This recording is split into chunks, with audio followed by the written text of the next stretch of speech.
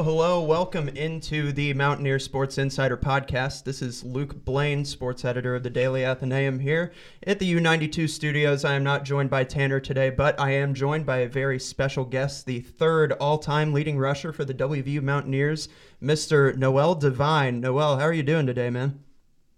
Doing great today. Thank you for asking. Thanks for having me. Absolutely. Thank you for joining us. We really appreciate it. It's awesome getting to have a Mountaineer great on our podcast, so we really appreciate your time. It's great being a Mountaineer. Let's go gold and blue. Awesome. So I'll just get started. Figured we'd reach out this week and, ask a little bit about your time as a Mountaineer, ask about homecoming. WVU has its homecoming game coming up this week. So what are homecoming games like as a former player? As a former player, as a former Mountaineer, the homecomings are very rich in tradition. It's a huge deal of all the old Mountaineers just coming back home and reminiscing about the old times, of the great times, and the good eras of the good generation of the Mountaineer teams. But just being there in the atmosphere, playing as a Mountaineer, being a Mountaineer, just playing in the stadium, playing at home, and the homecoming is just so much more meaningful. Like I said before, when you have old Mountaineers to come back, so you kind of get the feel of the tradition, of the program. So it's more meaningful when you see those guys that come back and cherish those times. So it's bigger than you as a Mountaineer at the time. So yeah, absolutely. So that's a great way to transition. What does it mean as when you're on the field, what separates that, back to your playing days, what separated those games from all the rest, I guess? All the games, you're trying to win. Everyone's goal is to go undefeated. Eventually. But the homecoming games, like I said before, it's more meaningful when you have old Mountaineers, guys that played before you, like Pat-Man Jones, when you see those guys at the game, and Major Harris, when you see guys like that. Major Harris was on an undefeated team. So, So you just try to carry on that legacy and that tradition of that history. But it's meaningful. Especially right now that the transition that the program is in, with the coaches and with the season that they're having, which is pretty good. I think better than everyone else expected. This win means everything. I think every game means everything, because obviously you want to win and have the best record you can have on the season to end up in a bowl game or a championship or in the BCS playoffs or whatever. But the homecoming games are the most memorable games because, like I said, you have those guys that come back and they show up. So you play for something that's bigger than you. You play for the state. You play to defend the home, to protect the house. You want to protect the house anytime someone comes in your house. Yeah, for sure. So, you kind of mentioned that just sense of pride, playing in front of a bunch of former Mountaineers. Are you going to be making the trip this year to Morgantown? I can't. I went to the Pitt game. Unfortunately, I will not be making a homecoming game this year. I'll try to make the UFC game down here in Florida because I'm down here. I'm located in Florida, Southwest Florida. So. Yeah, for sure. Yeah. So what has life looked like after since your days as a Mountaineer? People will see. They'll look on TV. People keep track of all the. Gino's having a career, couple years, but, how have things been going? Things have been going great. Of course, I'm a family man of five. And my oldest, Desiree, she's in college. She plays softball. She goes to Wofford in South Carolina. This is her first year as a freshman. Now I have my son, second born. He's coming along as a senior. He's ready to commit to West Virginia. He's ready to come. So that's coming up here soon. So we're just waiting for the coaches. And then everything else, the other kids, Destiny, she's doing great. She's my third born. She's a track runner. She's in her sophomore year. And then I have my son, Noel, the third. He's phenomenal, 11 years old, in sixth grade, basketball, football, track, a very talented athlete. And my baby boy, Noah, he's 7 years old, trying to follow the steps of his siblings, playing football, running track as well. And I actually started a track club down here in Southwest Florida that we run. It's called Cape Breeze. This will be the first year. of the program. Last year, we pretty much branched off of another team and kind of ran under their club. But this year's the first year we're running this track club down here in Southwest Florida. So I've been doing that, and I started my own Divine Speed training business, just coaching and mentoring kids, and working as a teacher, just teaching and mentoring kids. Pretty much, that's been my life after football, just giving back my gift, and using the platform that I had to give back to the next generation of talent and kids in the community. Yeah, for sure. I mean, sounds like athletics runs in the family over there, you know? I mean, that... You know, it's funny because some people inherited wealth, some people just inherited genetic gifts and genetic athletic abilities, and I think that's what it is with the Devine family. We're blessed with God-given talent. Yeah, that's awesome. So, I mean, you're talking about using your, experiences as a player and as an athlete to kind of coach up younger athletes. So what lessons or words of wisdom did you take away from your time as a Mountaineer that you're applying now in this new kind of journey you're on with that track club? Just the same mindset as a football player, same mindset I had when I was at West Virginia when I first started playing. Is I wanted to be the best, and it's a lot that comes with that. Obviously you have to have the work ethic, and I was very driven. I had that work ethic already to want to be the best, and I worked extremely hard on top of my God-given ability and talent. So, when it comes down to transitioning into the world and coaching and mentoring and coaching track with kids, it's just about the preparation and preparing them to be the best they can be, to perform or really just to live in society and live in an everyday life. Just be your best, strive to be your best. And we just got this quote that I got from a strength coach, speed and agility coach that I grew up training with at Boys and Girls Club, named Coach Dundee, just passed away yesterday, actually. But it was good, better, best. Never let it rest until your good is better and your better is best. And then I always end the break of workouts like that with any kid that I train, and then just be great on three. That's it. That's just what I pass on to the next generation. Just about passing along information into the next. So. Absolutely. Sorry for your loss. Also, that's got to be tough. I'm sorry to hear that. Thank you, man. But just try to carry on the legacy. I'm doing the same thing here in the community, training kids and mentoring them. Just trying to be everything that he was in this Southwest community to these kids and give back my time. Yeah.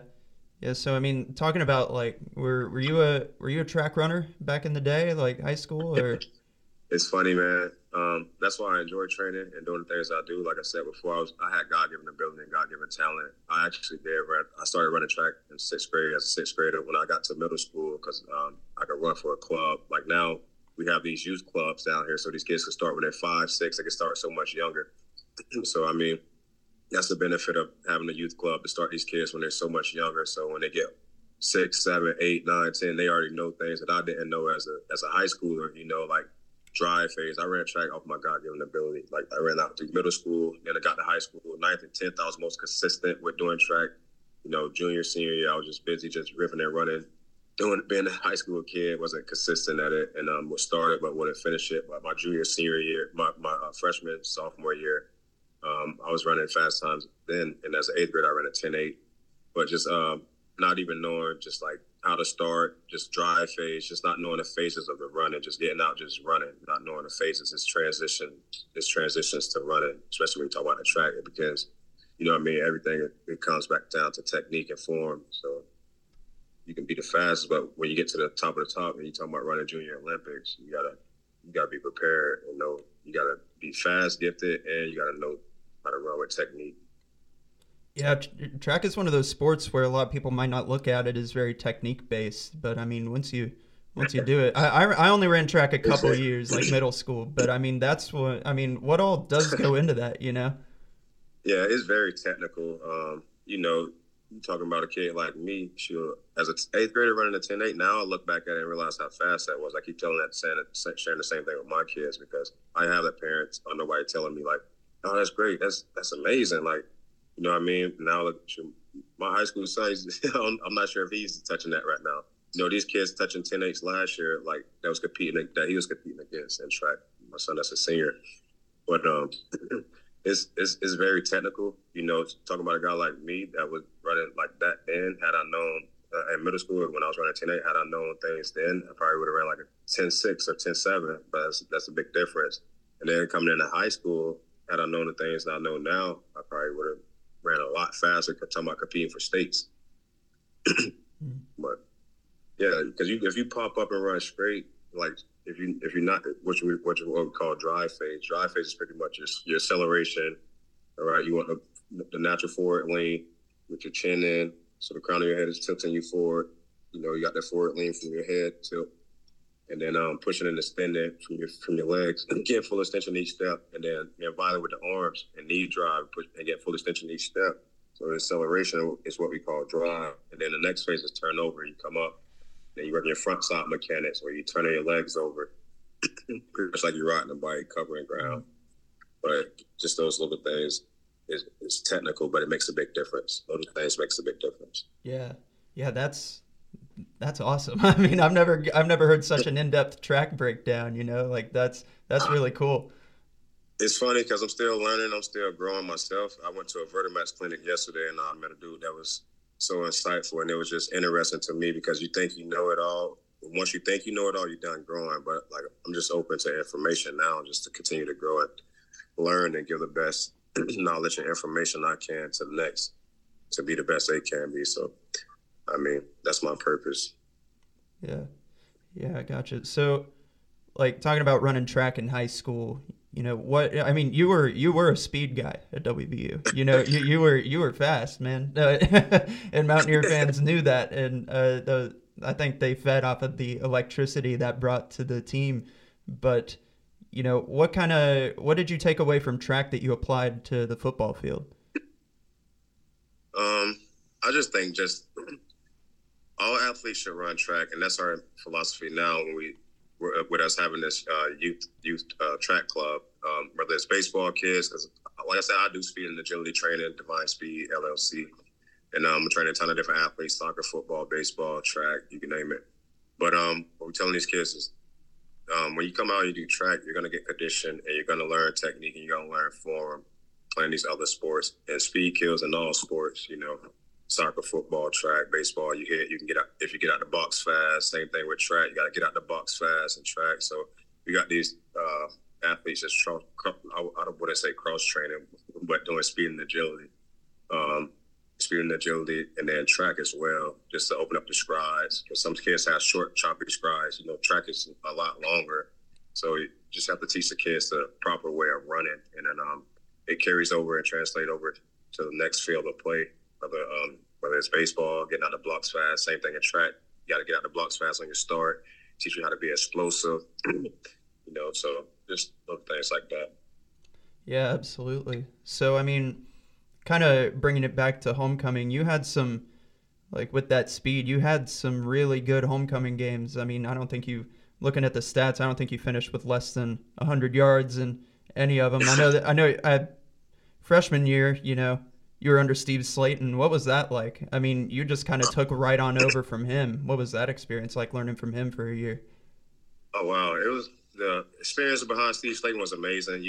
Growing up in Southwest Florida, like I said, the speed and agility coach, growing to the Boys and Girls Club, being competitive, having Coach Dundrick, the guy down here in Southwest Florida who grew up, he was trained athletes down here where I grew up at. Just having that competitive drive at a young age, competing with some of the best in the area. So, once I got to West Virginia, competing with Steve Slayton, it was just like, I had that competitive edge pretty much. And then it's like, he can't do nothing that I can't do. It's just that competitive side, but I never had a bad bone or bad feeling towards him. He was always just like, kind of like a mentor because he's older than me and before me. So that's how I kind of looked at him, like as a big brother. It was kind of good going underneath his wing, having somebody like that to compete against to make you better, pretty much. And that's pretty much what it was. And we had a lot of guys that was good that didn't start either. So it was more than just Steve Slayton as well. That's who the starter was. So that's who people knew. But you had a guy like Eddie Davis who was fast as well from Tampa. He was a track background guy. You had Ed Colleton. He was a big power back, like 6 foot, 200 and I don't know, like 20 pounds, 15 pounds, you know, and then you had Jock Sanders. He was borderline between being behind Darius Renard. You know, we had depth at West Virginia when I was a freshman. We had a lot of depth, guys that could step in and fill in the plays behind Pat White. You had Jared Brown, you know, so behind Darius Renard, you had Jock Sanders behind Steve Slayton, you had me. You know, you just didn't have no one behind. Well, you had people behind Owen Smith, but not as good. Owen was a beast. Oh yeah, yeah.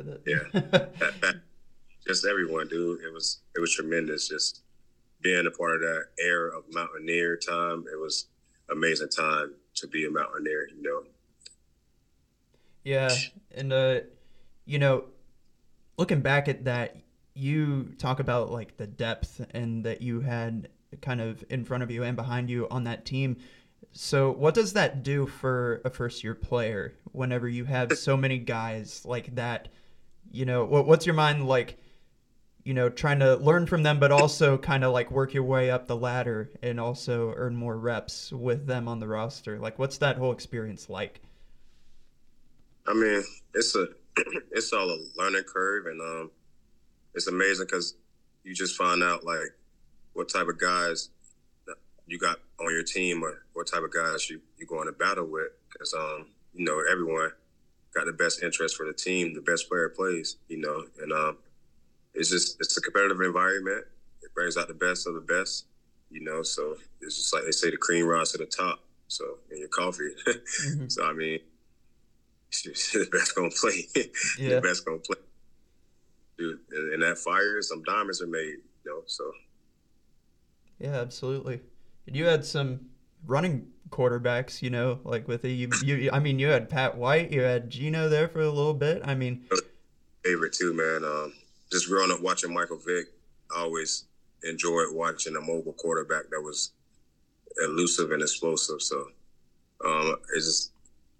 it's crazy how my path ended up crossing to go to West Virginia and have an opportunity to play with Pat White, Jared Brown, Geno Smith, and those type of guys. Because, like I said, I enjoy watching a mobile quarterback, but being in the backfield with a mobile quarterback, it opens up so much more, you know, especially when you got guys that can take it the distance at any time, any given moment like Pat White, myself, Steve Slayton, Darius Renard, you know, Jock Sanders, anybody, Tavon Austin, you know, so. Yeah, that's awesome. I mean, I didn't pay much attention to WVU football. I was about like 8 at the time, and I didn't really, but you know, I wish I would have, man, because I see those highlights. I mean, Tavon Austin's mixtape is like probably the most famous ever, and you know, people always share those. And I mean, there's a lot of speed on those teams, you know. Oh yeah, man. At least you know your history, and you got back to your roots, and you looked and did your research, even if you was 8 or not. But now you got a more of an understanding. But yeah, man, a lot of speed, a lot of guys. Like I said, everybody played an important role of contributing to the program. You know, you had guys like before I came, it was Pat White, Steve Slayton, and you know, I seen those guys, Owen Smith, a lot of guys, you know, and I seen those guys just contributing from a distance on TV, watching, not really realizing nothing about West Virginia, but knowing I got a letter from West Virginia, and one of the teachers was from West Virginia, and he would always say something, so I kind of just struck my interest, and I see him on TV, like, oh, this dude look fast. Oh, this dude look fast. Like, oh, it's like a fast team, you know, and then it was an amazing experience, and then, like I said, so then I went, and then, you know, then Tavon came, you know, I think just things like that builds, it's like building blocks, but definitely, like I said before, it was a great time to be a Mountaineer. Yeah, absolutely. And I mean, you still like keep in touch, you know, old teammates still? Or? You know, everybody got their life. Everybody's busy. Everybody has kids. Everybody doing this. Everybody's doing different careers or different things. But, you know, for the most part, social media is the best way that this day and age that people contact with each other, whether it's, you know, dropping a comment on a post or this and that. At the end of the day, shoot, those guys know I love them. And, shoot, I feel the same. I talked to Stedman Bailey, probably the most. Talked to Jock Sanders here and there. Talked to, shoot. That's really about it. That's really about it. But when I do talk to those guys, it's all love. Yeah, for sure, for sure. So, I mean, you mentioned it earlier, being in Morgantown this year for the Pitt game, and I mean, that was kind of a re-ushering in of the backyard brawl to Morgantown. And I know, like, from my personal experience, that's one of the greatest sport atmospheres I've ever had the pleasure of being in. I mean, I was down on the field at the very end. What was that like? What was your experience like that day?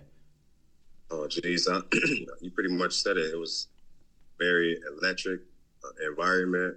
Atmosphere is amazing. Just from the beginning of the game to the end of the game, just the fans. But like, it's meaningful to the state. It's meaningful to me. We had a team that was supposed to be about to play national championship in 07, and we said last game in the Pit, backyard brawl, last game of the season, and then have to play in the Fiesta Bowl and not play the national championship. That's it's something that we'll always live with. So for me, it was special to see, West Virginia get back to that rivalry and win. Not only get back to it, but win it. And it was amazing. They sang the country roads at the end and have the W over Pitt. That helps the ratio, the win-loss record. So it was amazing. It's one of the most electrifying atmospheres you could be in college football. It's something that I feel like if you're a football fan, you should experience. And did you see the thing that went viral? Oh yeah, on TikTok with the chant. Oh yeah. Yeah, I'm not gonna say that part, but if you know. Yeah, for sure. I know. Yeah. Up in the press box. I mean, it was loud up there. I mean, and we're. Yeah, I've had friends and family and friends show me like, dude, it's literally like this. I'm like, yeah. Oh, yeah. So I mean, like people seeing it and feeling the atmosphere through TikToks and videos and that see it from a distance and feel it just like any other college atmosphere, if not better. I mean, better than any other college atmosphere. Let me rephrase that. It's better than any other college atmosphere. Excuse me. WVU. Let's go Mountaineers. Yeah, gold and blue, baby. Oh man, gotta bleed it. Yeah, absolutely. So I mean, bleed it. It's really interesting. It is really cool getting to see you and hear about your experiences as like a coach, and taking lessons that you've learned forward, and I really appreciate that. I appreciate you sharing all that. Oh yeah, thank you for your time, man. It's a platform to give me time to share and share it to the WVU nation and share it to the young athletes. Yeah. But what was those homecoming stats like? For you, I'm trying to remember what was even the homecoming games back then. Like I'm assuming. Let me guess one. Because I know I had a special game one. Was UConn one of those games? UConn was your junior year, I believe. I'm pulling them up now. That toe tap on the sideline. Yeah. Yeah, the sideline. Yeah, the UConn game, you went for 23 attempts, 178. The touchdown. So, yeah. Yeah, touchdown to win it. Yeah. Yeah. And then, of course, senior year was the Syracuse 122. What is it? Yeah. Then 08. I think that was Syracuse again. Yeah, you went 18 for 188. So I mean, definitely a good yards per carry average. 92-yard run, longest run. Oh yeah. That'll boost the average. Yards per carry. those big 90+ yards. Yeah. Man, Also, did want to ask, almost forgot about this. 2 years ago, you were named to the WVU Hall of Fame. What does that mean to you? Man, it's like making a mark, stamping a place where you've been. It's like home for me. West Virginia's second home to me. So I mean, I've had some special moments there, met some special people there, some special brotherhoods, special bonds. So I mean, to make it in the Hall of Fame is everything. It's one of the highest achievements. I mean, you want individual that you want to try to achieve other than winning the championship, So I mean, individually, as an individual, it means everything for me and my legacy and my mission and my journey and what I'm trying to accomplish and everything. All the hard work that I put into it is they pay it off. No matter if I was drafted or not, I'm still a Hall of Famer, and that speaks volumes of my character and my work ethic. So that's pretty much it. Yeah. Hall of Famer. Can't too many people say that. Mm-hmm. Yeah. Yeah. Well, so, I got kids coming behind me. You know what I mean. So hopefully we'll see another Devine here. Devine 7 in New Jersey. Like I said, got the offer. Coaches waiting for them to go ahead and acknowledge that offer because he's ready, and pull that trigger. We'll be shooting that gun from the Mountaineer barrel. Oh yeah, yeah, that sounds good. Well, hopefully see you back up in Morgantown sometime. Yeah, but thank you very much. This has been an awesome conversation. We really appreciate your time. It's great to hear from a Mountaineer legend and get him on the podcast, man. I appreciate it. Thanks, man. My pleasure, and thanks for having me. Absolutely. All right. Well, thank you. Mountaineer. Ladies and gentlemen, thank you for tuning in to this edition of the Mountaineer Sports Insider ahead of WVU's homecoming week. Great conversation there with Noel Devine. If you want to re-listen to it, you can listen to it wherever you're listening or on any other podcast platform that you have. Thank you for tuning in. We will see you next week. Hello. Welcome back to the Mountaineer Sports Insider. This is Luke Blaine, sports editor of the Daily Athenaeum here. Just wrapped up a great conversation with former WVU running back Noel Devine, back from 2007 to 2010. Running back played with the likes of Pat White, Geno Smith, and several other Mountaineer legends. Had a great conversation about homecoming and what it means to him, as well as what life has looked like for him since his playing days as a Mountaineer. Great conversation, like I said, and listen along and enjoy.